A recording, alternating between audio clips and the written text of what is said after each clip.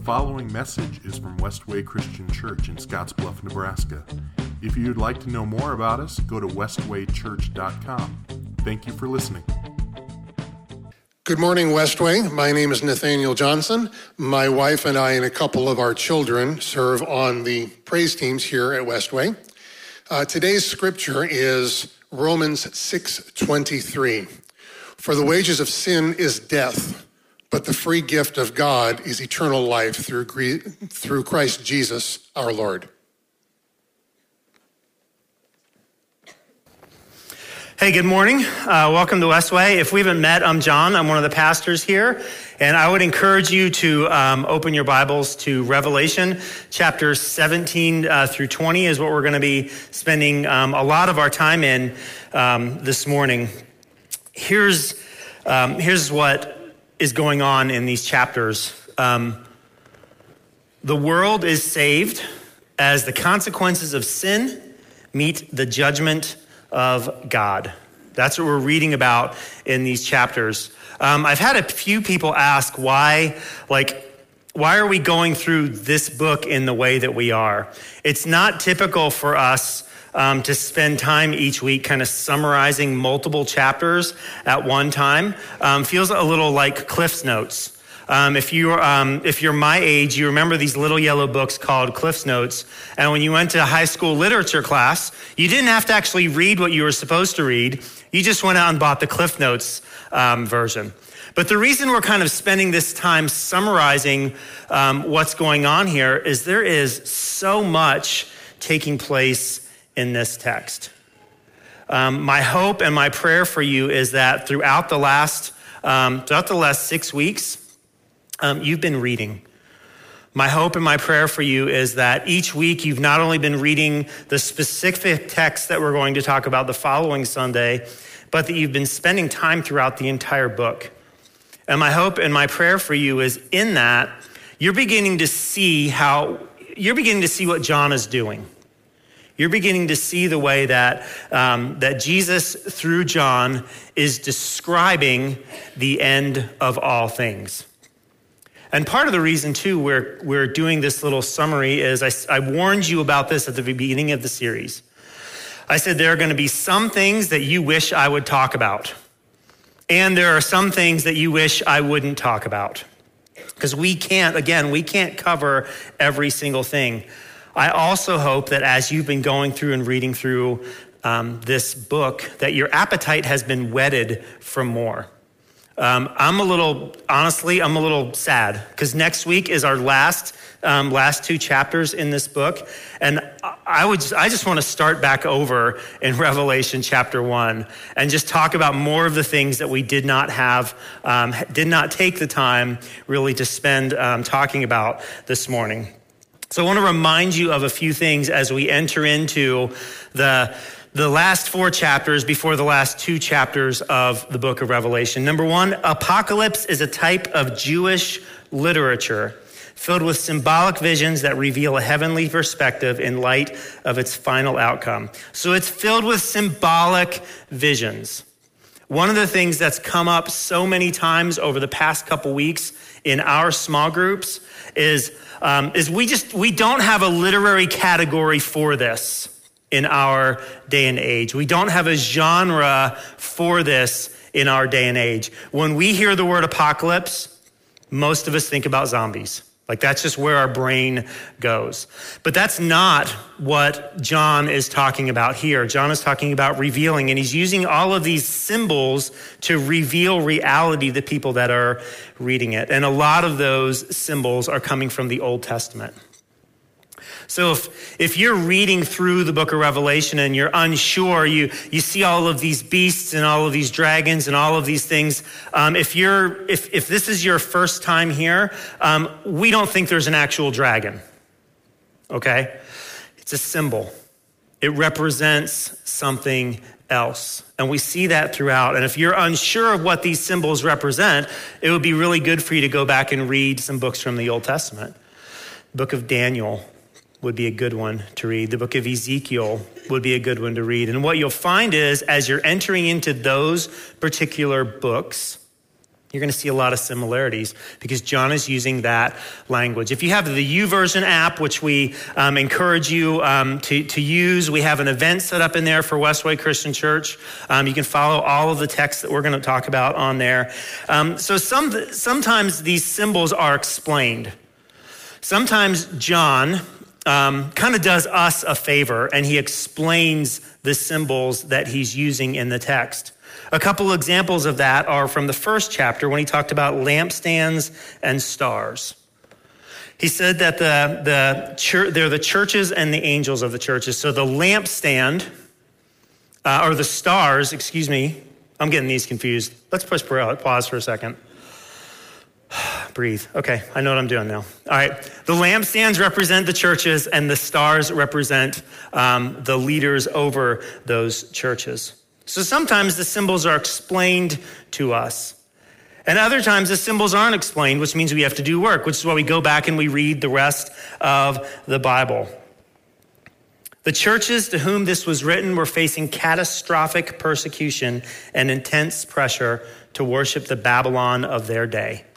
We know that Babylon, we call that Rome. We cannot relate, regardless of what your political persuasion is in 21st century America. We cannot relate to what the church in the first century was dealing with.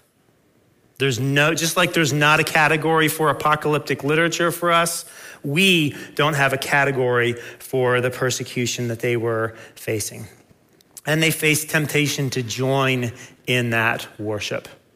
It was such a struggle for them to not join into that worship because they not only had the entire government coming against them, demanding their worship, but they had all of the citizens, their friends and their neighbors and their co-workers, all demanding that they worship Rome.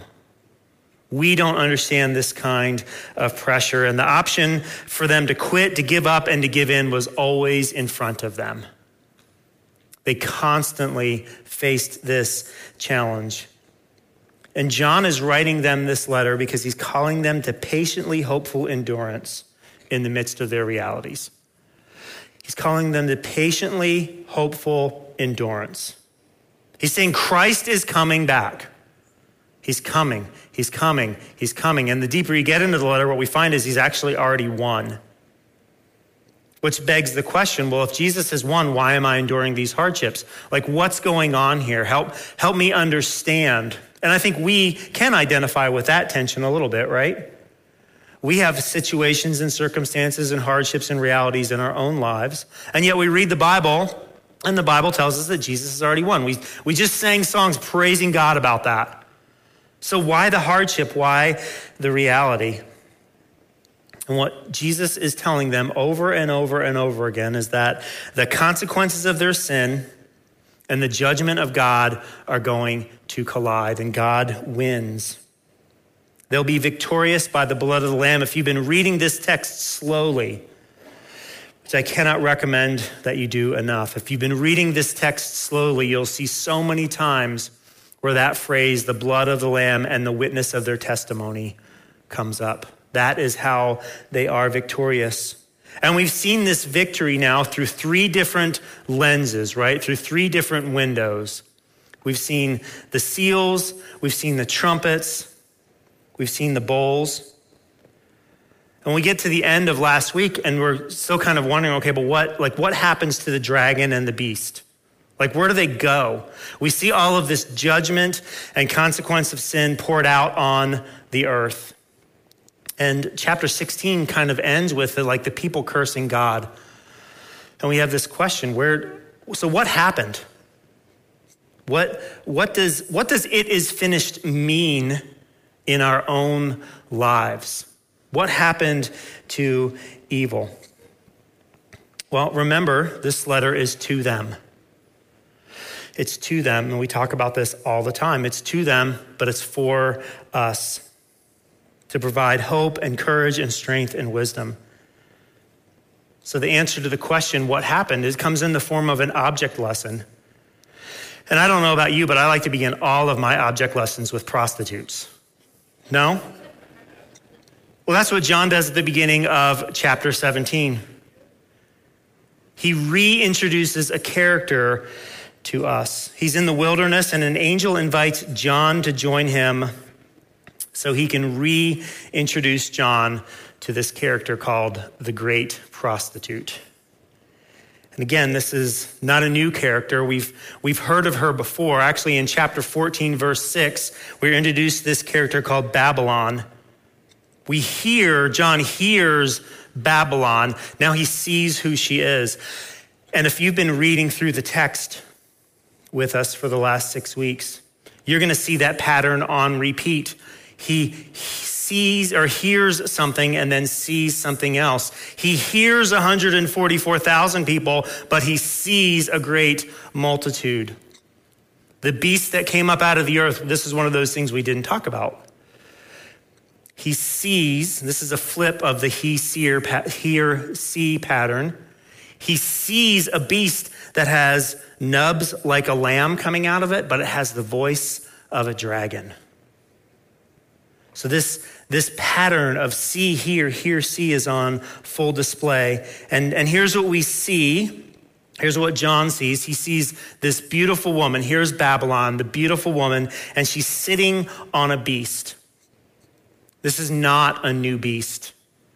This is the same beast that came up out of the sea from Revelation 13:16. And she's dressed well. She's dressed in purple and scarlet clothing, wearing jewelry made of gold and precious stones.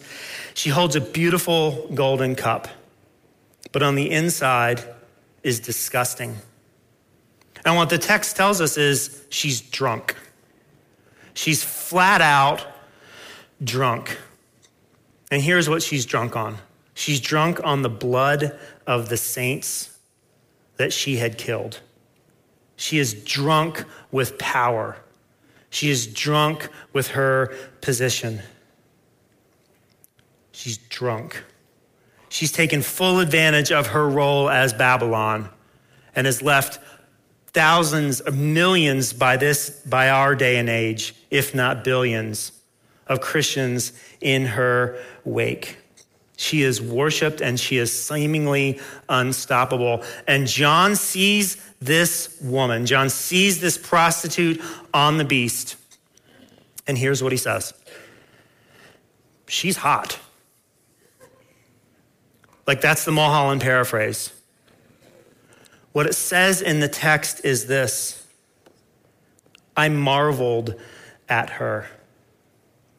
I stared at her in complete amazement. The prostitute, she's hot. She is good looking. She is attractive. And here's what the recipients of their day needed to hear. Babylon is alluring. Babylon is alluring. And you are going to be tempted to be amazed by her. You are going to see what she is doing, and you are going to be tempted to marvel at who she is. You are going to think that she is so incredibly wonderful. You're going to be amazed by Babylon, the militaristic, nationalistic, political power. You're going to think that the solver of all of the world's problems will come through politics. You are going to be so allured by her. You're going to be so captivated by her. And as we talked over the last couple weeks, we talked about the sign, the mark of the beast. Remember, it's not a UPC code. No one's coming to implant a chip into your hand. The mark of the beast is the way that we think and the way that we act. And when we give nationalistic, militaristic, political power what it wants, we're wearing the mark of the beast. Don't we see this today? The allure of political powers? Politicians always tell you what you want to hear. Have you ever noticed that? They tell you what you want to hear. Sin is alluring and it looks good and it's attractive and it's captivating. and it reveals a mark. And the angel literally says, this is the next verse, "Are you so amazed? Why are you captivated by that? Why are you marveling at her?" Let me tell you what's really going on here, angel. The beast that she is on used to be alive, is now dead, and will be alive again. Pause. Was alive, used to be alive, and will be alive again. Last week we talked about copycat kingdom. Do you remember that? That sounds sort of like God, but God always was, always is, and always is to come. That's not this beast. The beast does not have the power to be fully God. Neither does Babylon. And what this angel continues to talk about is the only people who marvel at her, the only ones who think Babylon is hot, who think she's attractive, who are captivated by her, the only ones who fall for that are the ones that have the mark of the beast. The ones who fully give in to her power. The 7 heads on the beast, they represent the 7 hills. See, this is where we need to understand some context. Rome was built amidst 7 hills. This is one of those times where John is calling out Rome for who she is. And if you're paying attention, if you know, because you live in this time, this makes perfect sense for you. He's calling out Rome for who she is.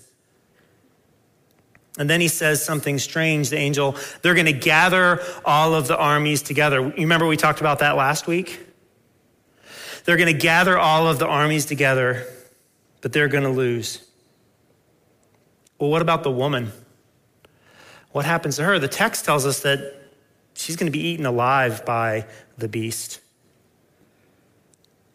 She's a prostitute. She's simply, like, if we look back at history, isn't it just one nation state after another that rises to power and then falls, and rises to power and then falls, and rises to power and falls? See, what the beast is doing is the beast is just using political powers to get its way. And here's its way: your destruction. That's what the beast wants. The enemy comes to kill and steal and destroy. We read about the dragon earlier in the book. It tells us that its weapons are deceit. See, we see these nation states rising and falling throughout history. She just gets used up. Like when the Soviet Union no longer was accomplishing its goal of killing and stealing, destroying, did you notice it fell? Who's next? Who's next in line? Who's the next great nation state? See, these are the questions that this text is forcing us to ask. And if you're, like, I really want to be careful in the way that I talk about this. So when I say you, like, don't take that so accusatory. If you think that the woman was Hillary Clinton, okay, like, this is just where you're wrong. She's a symbol. The woman is a symbol. And some of you are asking, well, I don't know, John, how do you know that? Well, the Bible actually tells us. This is chapter 17, verse 18. And this woman you saw in your vision represents the great city that rules over the kings of the world. It's not Hillary Clinton. It can't be. It's a symbol. She is a symbol of something else. So I want to encourage you, non-accusatory, to stop reading the news like it's explaining all of this. Right? It's a symbol. So where's Amanda Wilson? Okay, Amanda Wilson. What's my word, Amanda? What word am I going to talk about right now? Recapitulation. Right. Recapitulation. Right? Recapitulation, we've talked about that throughout the series. Like, we see all of these things that are happening. Something happens and then it just goes right back to the beginning from a different perspective, right? If you've been following along in the text, I promise you that's something that you're going to see. Chapter 18, interestingly enough, begins with the exact same warnings from chapter 14. Not word for word, but fuller. And that's one of the things that you'll see when you're reading through the book of Revelation. Like kind of round one, you see version one, a really scaled down version of what's taking place. Version 2, a little bit more fuller with more explanation. Version 3, more explanation yet again. And chapter 18 begins with the same warnings from chapter 14. Babylon is fallen. Don't participate. She's taking everyone down with her. And what's interesting is God's holy and just wrath comes upon the earth.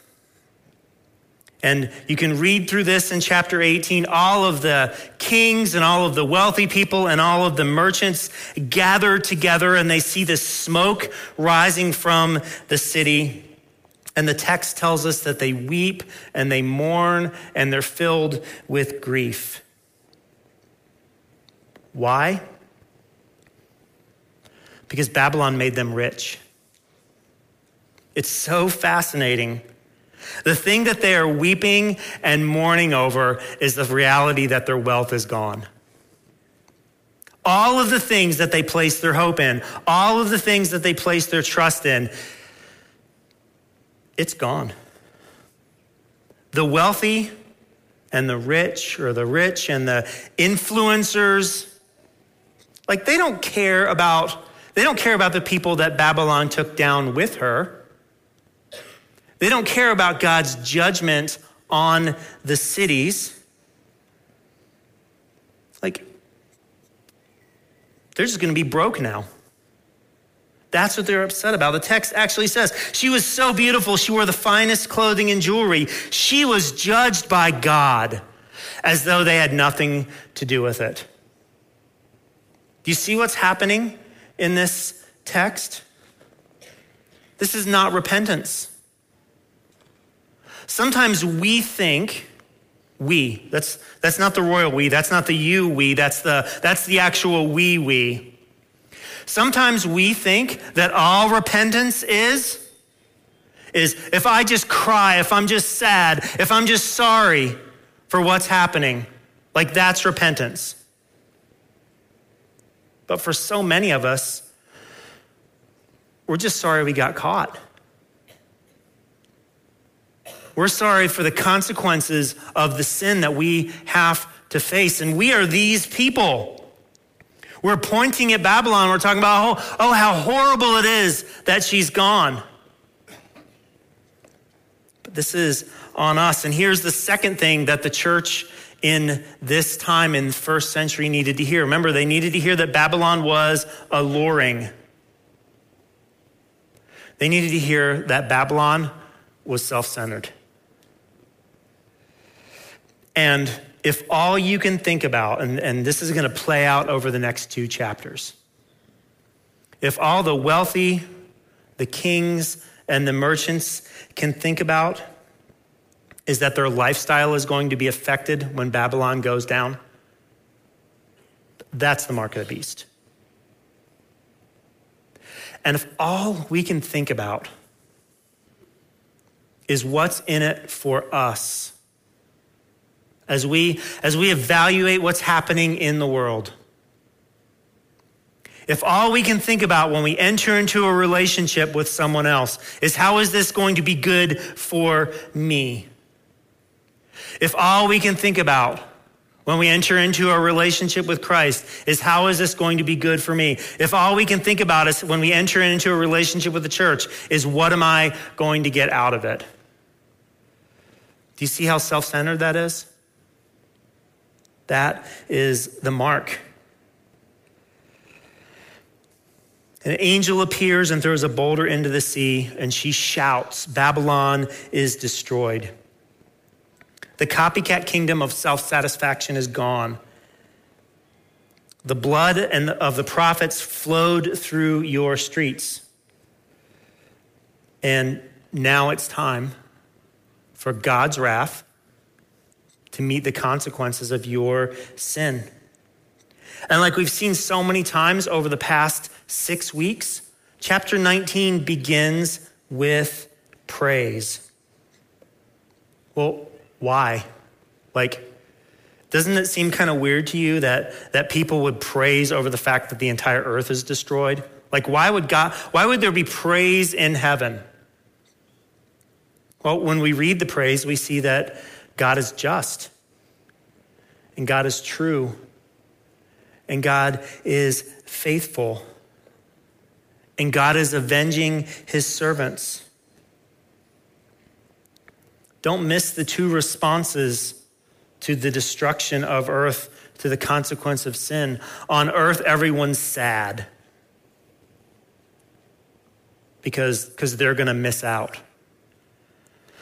In heaven, it's rejoicing over God's justice and his love and his mercy. And then there's this meal that gets prepared, the wedding feast of the Lamb. I'm going to read Revelation 19, verse 9. An angel said to me, "Write this, blessed are those who are invited to the wedding feast of the Lamb." And he added, "These are the true words that came from God." Interestingly, what does John do? Then I fell down at his feet to worship him. But he said, "No, don't worship me. I'm a servant of God, just like you and your brothers and sisters who testify about their faith in Jesus. Worship only God, for the essence of prophecy is to give a clear witness for Jesus." Here's something I don't want you to miss. We are so tempted to worship things that are not God. What was his response to the prostitute? Marvel, praise. He's captivated by her. What's John's response to the angel? Worship. And the angel is like, how many times do I have to tell you? Don't worship the prostitute. Don't worship me. Worship God. And I think there's a lesson in here from this text for us. We got to ask ourselves, what are we worshiping? Are we worshiping things of God? Or are we worshiping God himself? In an epic recapitulation of chapter 16, verse 19 says this: "Then I saw the beast and the kings of the world and their armies gathered together to fight against the one sitting on the horse and his army." Do you remember that from last week? Remember the angel poured out its bowl, the Euphrates dried up so all the armies could march west to gather together to fight off God. And then the craziest anticlimactic battle in history takes place. Verse 20. "And the beast was captured, and with him the false prophet who did mighty miracles on behalf of the beast." It's over. It's done. Again, Jesus just shows up. Bobby Crisp used the word the other night in a small group. He said, this isn't a pitched battle, right? We talked about that last week. This isn't Lord of the Rings, where one side's victorious and then the other side seems to be like they're victorious, and we're all biting our nails wondering who's going to win, watching this from the sidelines. No. The armies gather. Jesus shows up, and the next thing you know, the dragon and the beasts are carted off. And here's chapter 20. The long-awaited reckoning begins. And maybe your Bible has the word millennium in it. And what I want to tell you is, lovingly, if your question is, when is the millennium? That's the wrong question to ask. Because that's not what the people of this day were concerned about. It's not what John is concerned about. Revelation is a book of who and why. It's not a book of how and when.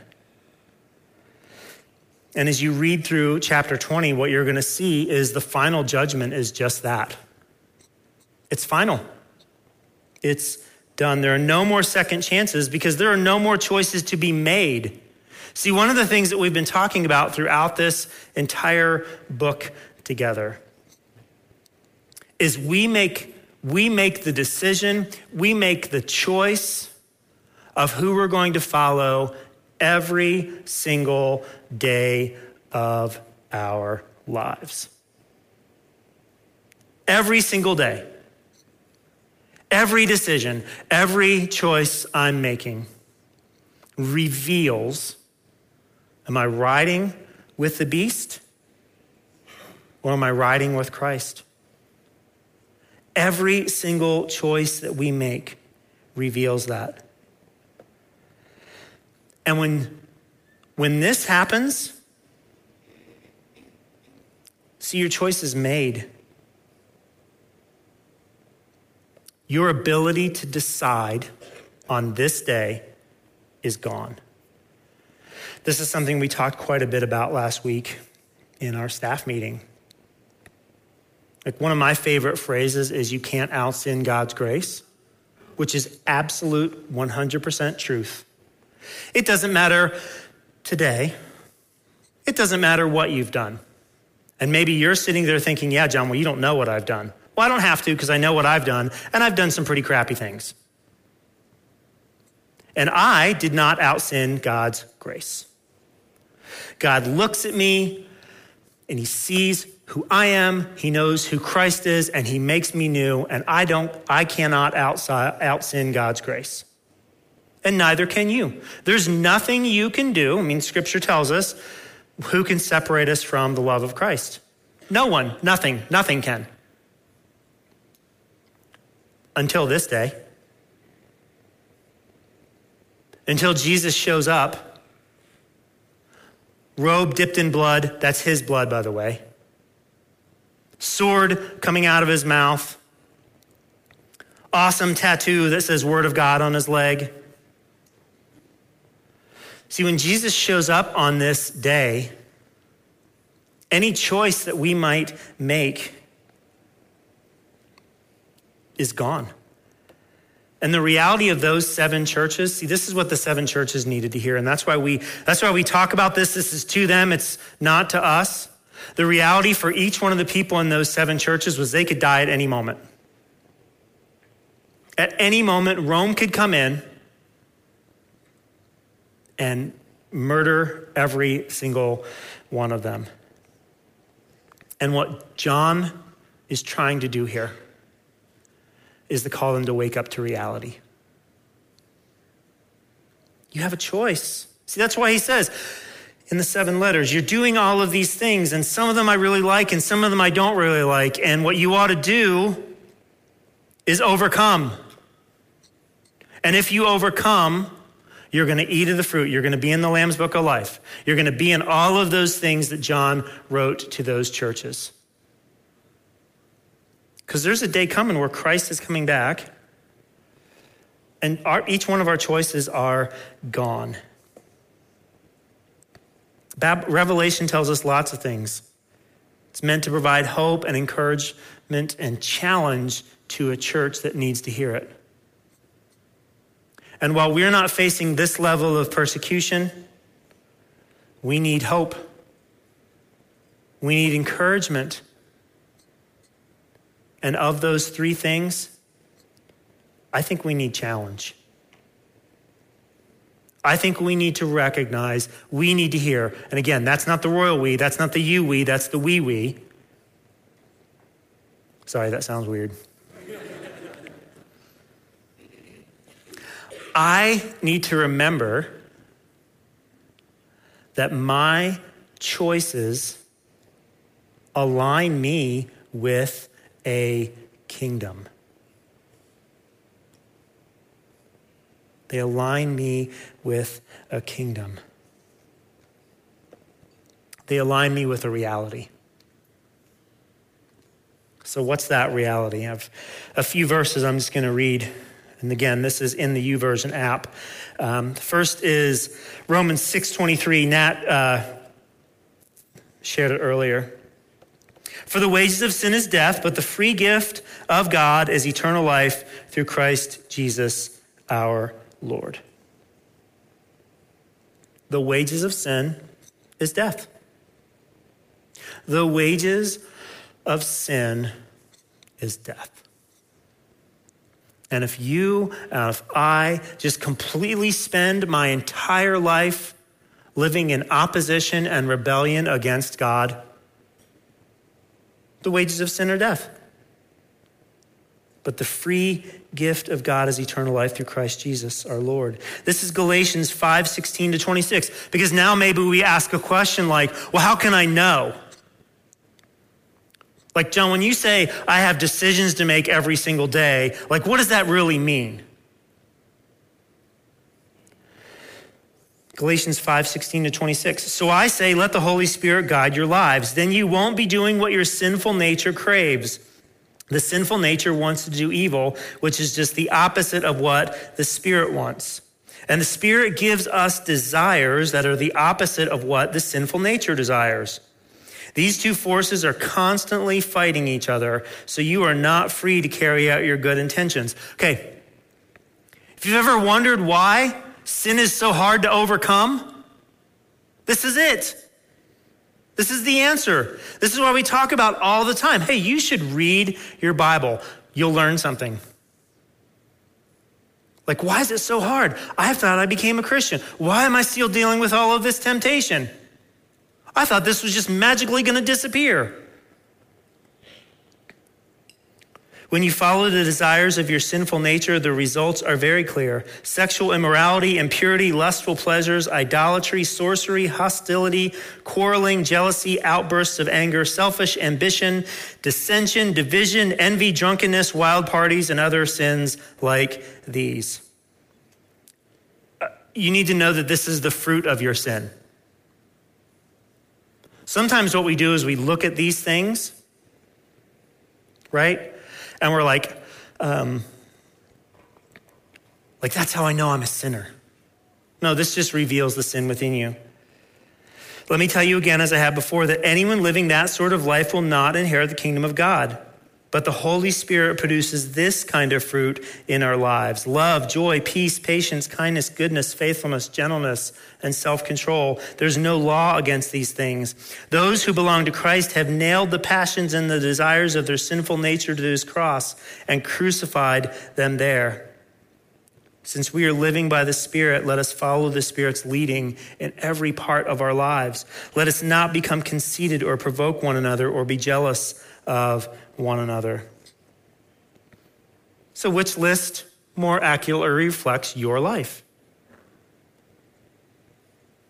See, when we read the Bible, these are the questions we ought to be asking. When we read the Bible, it's not so we can check a box. Here's Ephesians 5:1-9. Imitate God, therefore, in everything you do, because you are his dear children. Live a life filled with love, following the example of Christ. He loved us and offered himself as a sacrifice for us, a pleasing aroma. This next list is going to sound very familiar. Let there be no sexual immorality, impurity, or greed among you. Such sins have no place among God's people. Obscene stories, foolish talk, and coarse jokes, these are not for you. Instead, let there be thankfulness to God. You can be sure that no immoral, impure, or greedy person will inherit the kingdom of God. For a greedy person is an idolater, worshiping the things of this world. Don't be fooled by those who try to excuse their sins.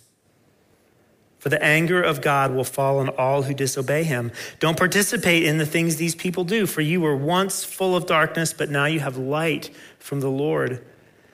So live as people of the light, for this light within you produces only what's good and right and true. How are the decisions in your day? Are they good and right and true? And are they producing those things? And if they are not, we must wrestle with the question, which kingdom do I serve? Here's Colossians 3, 5-17. It's almost as if Paul's taking this really seriously, right? So put to death the sinful earthly things lurking within you. Same list. Have nothing to do with sexual immorality, impurity, lust, and evil desires. Don't be greedy, for a greedy person is an idolater, worshiping the things of this world. Because of these sins, the anger of God is coming. You used to do these things when your life was still part of this world, but now is the time. Perfect. Now is the time to get rid of anger, rage, malicious behavior, slander, and dirty language. Don't lie to each other, for you have stripped off your old sinful nature and all its wicked deeds. Put on your new nature and be renewed as you learn to know your Creator and become like Him. In this new life, it doesn't matter if you are a Jew or a Gentile, circumcised or uncircumcised, barbaric, uncivilized, slave or free. Christ is all that matters, and He lives in all of us. Since God chose you to be the holy people He loves, you must clothe yourselves with tender-hearted mercy, kindness, humility,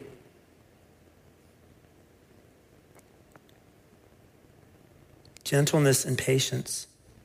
Make allowance for each other's faults and forgive anyone who offends you. Remember, the Lord forgave you, so you must forgive others.